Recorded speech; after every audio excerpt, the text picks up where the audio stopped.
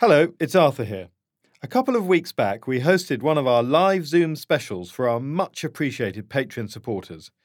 That one was with my old friend and story journalist John Sweeney, live from Ukraine, just as he was leaving the front line. Here's a short excerpt from that recording. But if you'd like to take part in more like this in future, just search Doomsday Watch Patreon and sign up for as little as £3 per month. And while I'm talking about that, I'm not going to let you go without mentioning my new book, which comes out on the 21st of July. There's a special offer for listeners where you can get a discount on a signed copy. To access that, go to this website, canburypress.com/products/doomsday.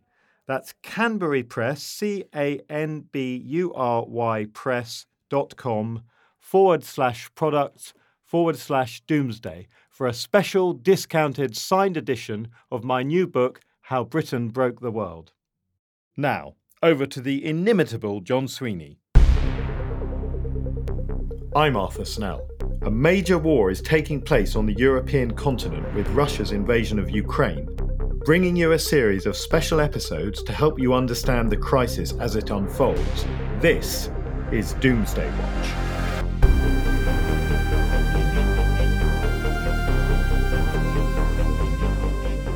Welcome, everybody. Fantastic to see so many people signed on already, and particularly fantastic to see John alive, wearing his lucky orange hat. He's got a big beer with him, and he tells us he's in a brothel somewhere in the west of Ukraine. So, John, welcome. Tell us what's going on. Sorry, I'm at the very start of this. I'm about to spurt beer over and everywhere. Your patrons, this is what they expect. Indeed. We'd be very disappointed if you were sober as a judge. So, John, you've been crossing Ukraine using its famous railway system, which, of course, has played such an important role in this war in terms of keeping Ukraine supplied, but also in terms of moving people in and out of Kyiv. We've all seen the pictures of different global leaders catching those trains. But you've actually been right at the front line in Kharkiv, haven't you? Yeah. So the Ukrainians call it Kharkiv, though it's pronounced Kharkiv. It looks like Kharkiv, but it's pronounced Kharkiv locally. Yeah. So what various plans changed. And I ended up traveling with Max, who is the guy who runs the Buena Vista bar, which one of these days I'm going to write a thriller about all of this. I'm going to turn the Buena Vista into the Pina Colada. But Max is a tremendous character. His friend Vlad, who's a physics teacher at a university in Kyiv, and two friends of mine who are journalists from Slovakia. And we go on a big, long road trip. We get to Kharkiv, we brought some scotch, we drink the scotch, and about 1 o'clock in the morning, there's some big bangs, and we're all, well, certainly myself and the Slovakians are experienced in war. And we both look at each other and go, well, that was big, and it was incoming.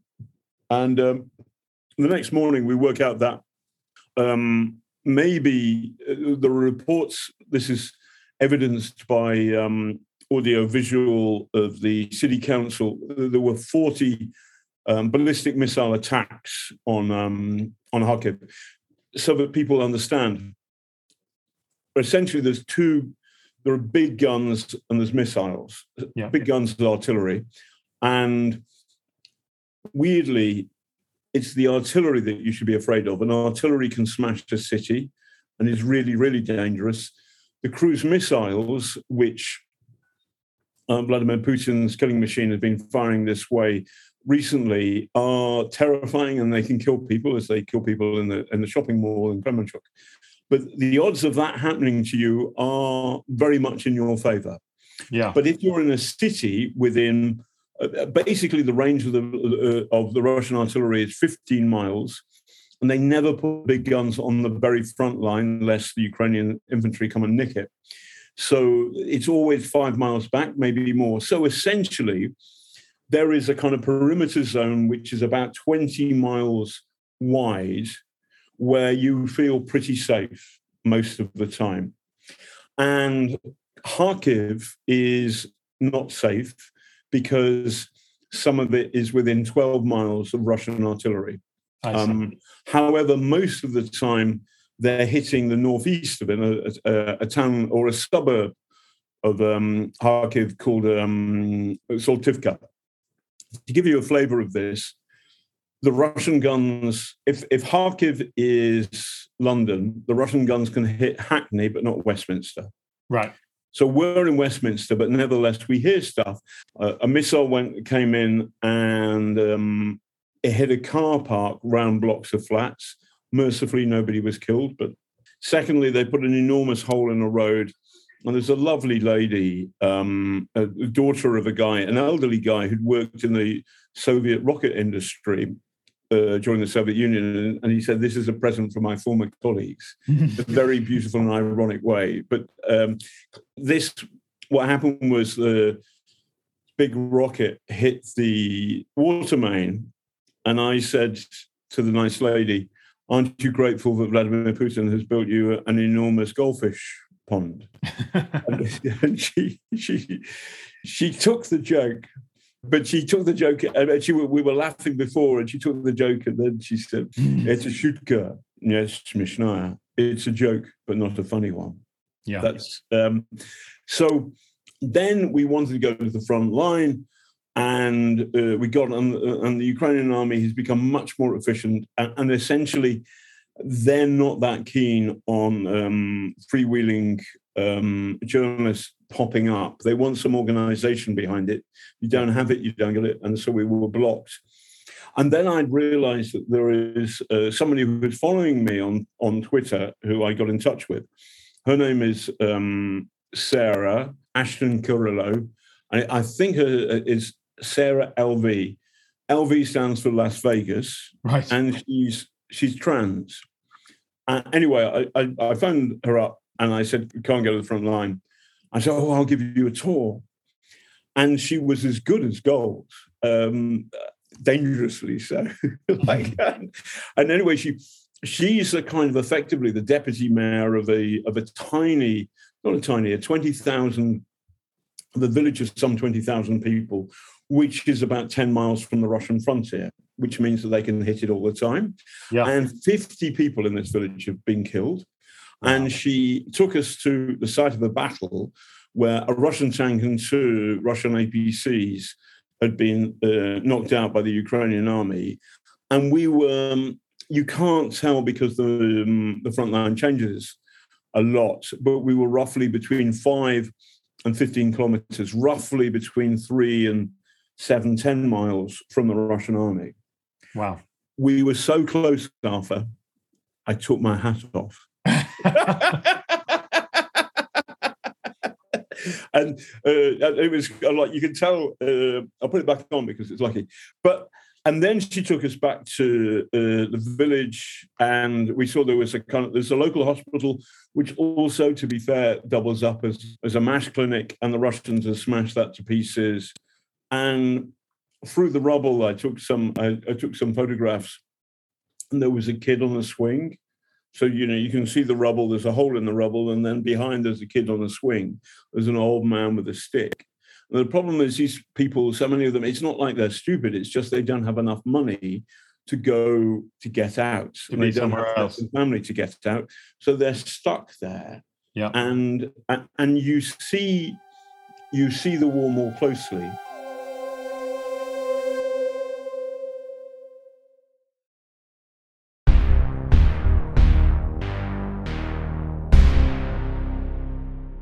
You've got a book coming out. Tell everybody about this book and how it relates to the story of this war. Yes, it's called Killer in the Kremlin. And as you can tell from the title, it's broadly supportive of Vladimir. No, what it does, it's not broadly supportive. It sets out the evidence. Joe Biden was once asked, do you think Putin's a killer? And Biden goes, yes, I do. I think Joe Biden's wrong about that. I think Vladimir Putin is a serial killer. And BuzzFeed did a really good story where they set out, like, there's 14 mystery deaths of people in Britain where you've got to look at them and you think, well, actually, they're enemies or critics of the Kremlin, or they're getting in the Kremlin's way. And then they have these mystery deaths. And then these slightly rubbish coroners go ho-hum, not quite sure, open verdict, whatever. Yeah. And actually, what hasn't happened is there has never been a proper and thorough investigation in a timely fashion to any of these killings. And that, by the way, includes both the Litvinenko poisoning and the Skripal poisoning. Yep. What's happened is that governments, Labour and Tory, have looked away and not said this is wrong and we're going to have a real proper investigation. No, one of the great frustrations is that has never happened in a timely fashion. Yeah. What I do in my book is look at it starts with the opening 7,500 words is my first-person account of what it feels like to be inside Kyiv when the Russian army is at the gates. And then there's this moment when I hear from the taxi driver from Brovary that the Russian soldiers are starving. And I think that night I went back to the Buena Vista and I started dancing on the table because I got it that there was a problem. There's video of that online if anyone needs to see John's dancing skills. That's important. By the way, but it's fun to engage with English irony all over again. But also, there's this weird sense that this is the most important war of my lifetime. Yeah. That this is a battle about everything we believe in, about liberal democracy. I'm a capital L and a capital D liberal Democrat, but it's also about liberal democracy, small case. Yes, it's about standing up, and I think the beautiful thing that Ukraine has taught us is that democracy must be defended, and free speech does not come free. You have to pay for it. And I think these lessons have been forgotten. Now, eventually, the British and now the Europeans, I think it was great that Scholz and Macron came to Kyiv and they went to Irpin and they saw the scale of the destruction of the Russian killing machine, and they got it. You see it, you get it. You go there and you get it. And Biden has got it as well. Biden screwed up over Afghanistan, no question. But over this, there's something in him. There's some weird kind of moment where Popeye has found his spinach. Yeah. And he's wolfing tins of it.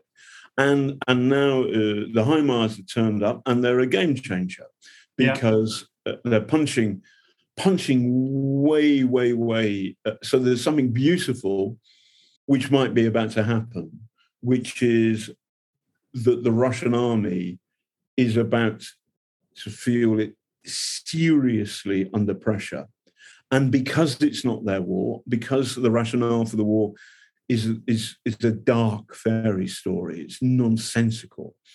The idea that Ukraine's I have been as close as damn it to the Russian front line with a trans from Las Vegas. I mean, how non-Nazi is that?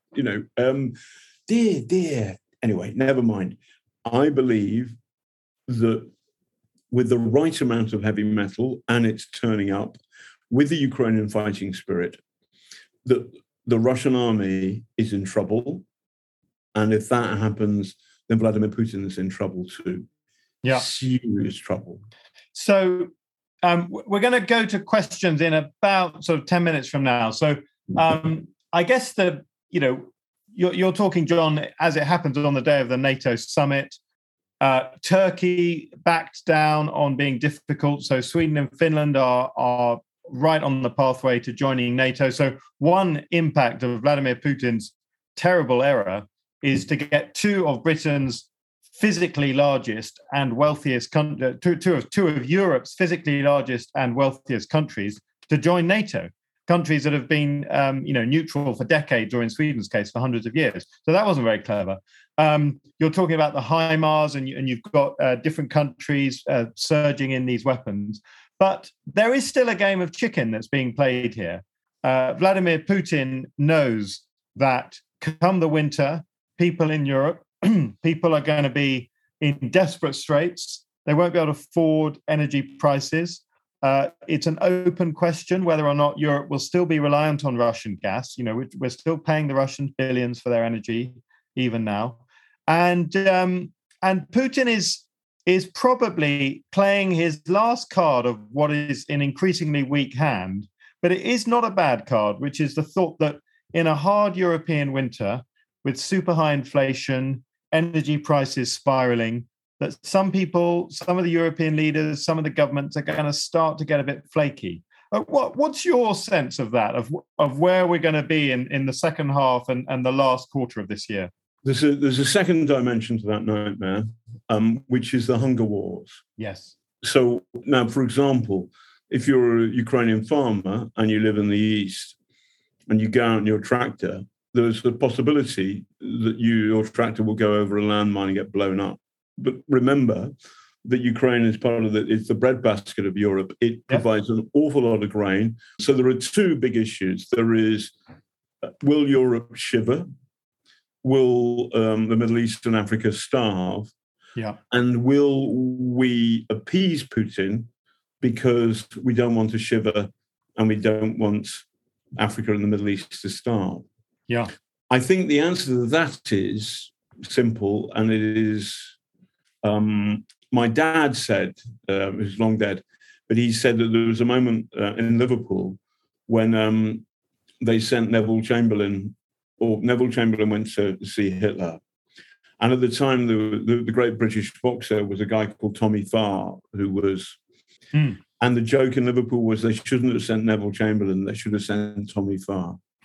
So I think there is a fundamental problem with Vladimir Putin if we let him off. Having said that, the good thing is at least we now realize what Putin is, what the Kremlin is, what the Russian killing machine is. And I think there's no excuse. The idea that we appease Putin because of the way he can threaten us and our comfortable lives appalls me. All we can do is fight him. And then we can hope and pray that there will be a new Russia, another Russia.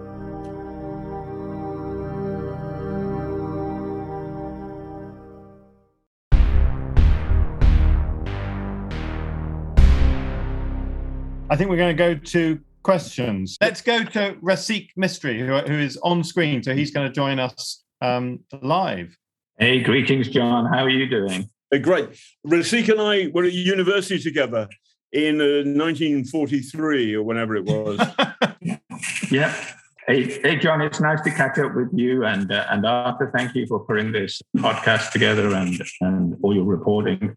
I posted a question regarding, as you've mentioned, the logistics and the morale of the Russian troops is not exactly great. So how are they going to deal with this upcoming winter?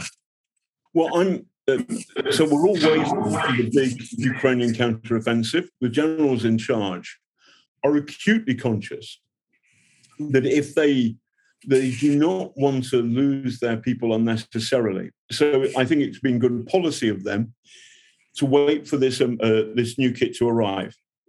Now, remember, the big logistical problem for the Ukrainians is that they've been used to having Soviet kit, and essentially a simple thing in terms of shells is the Soviet shell size is 152 millimeters, and the NATO size shells is 155 millimeters. So NATO is better, but the Ukrainian army runs on that system.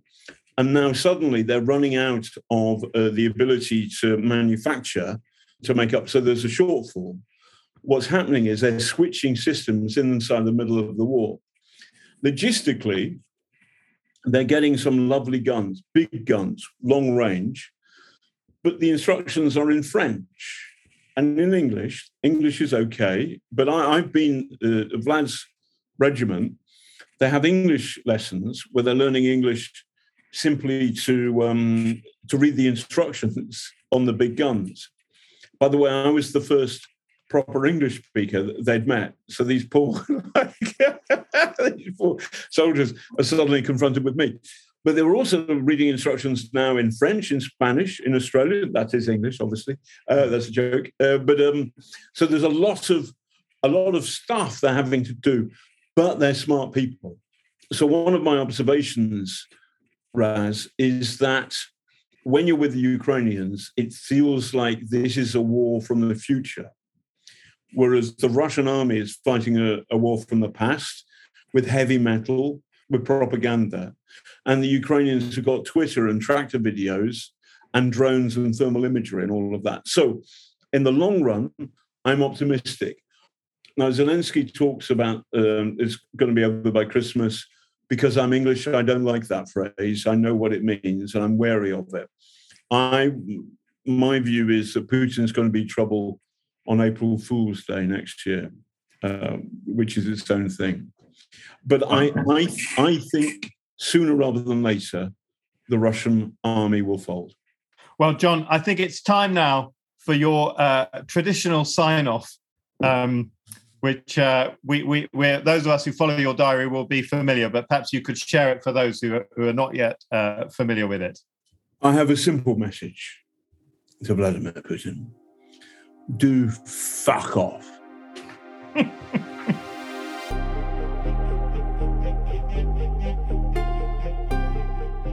We hope you find these war bulletins valuable amongst the huge amount of information out there. You can support us on the crowdfunding app Patreon. You'll get the shows early, ad-free, and help shape future episodes, all from as little as £3 per month. Just search Patreon Doomsday Watch or follow the link in the show notes. Thanks for listening. We'll see you next time.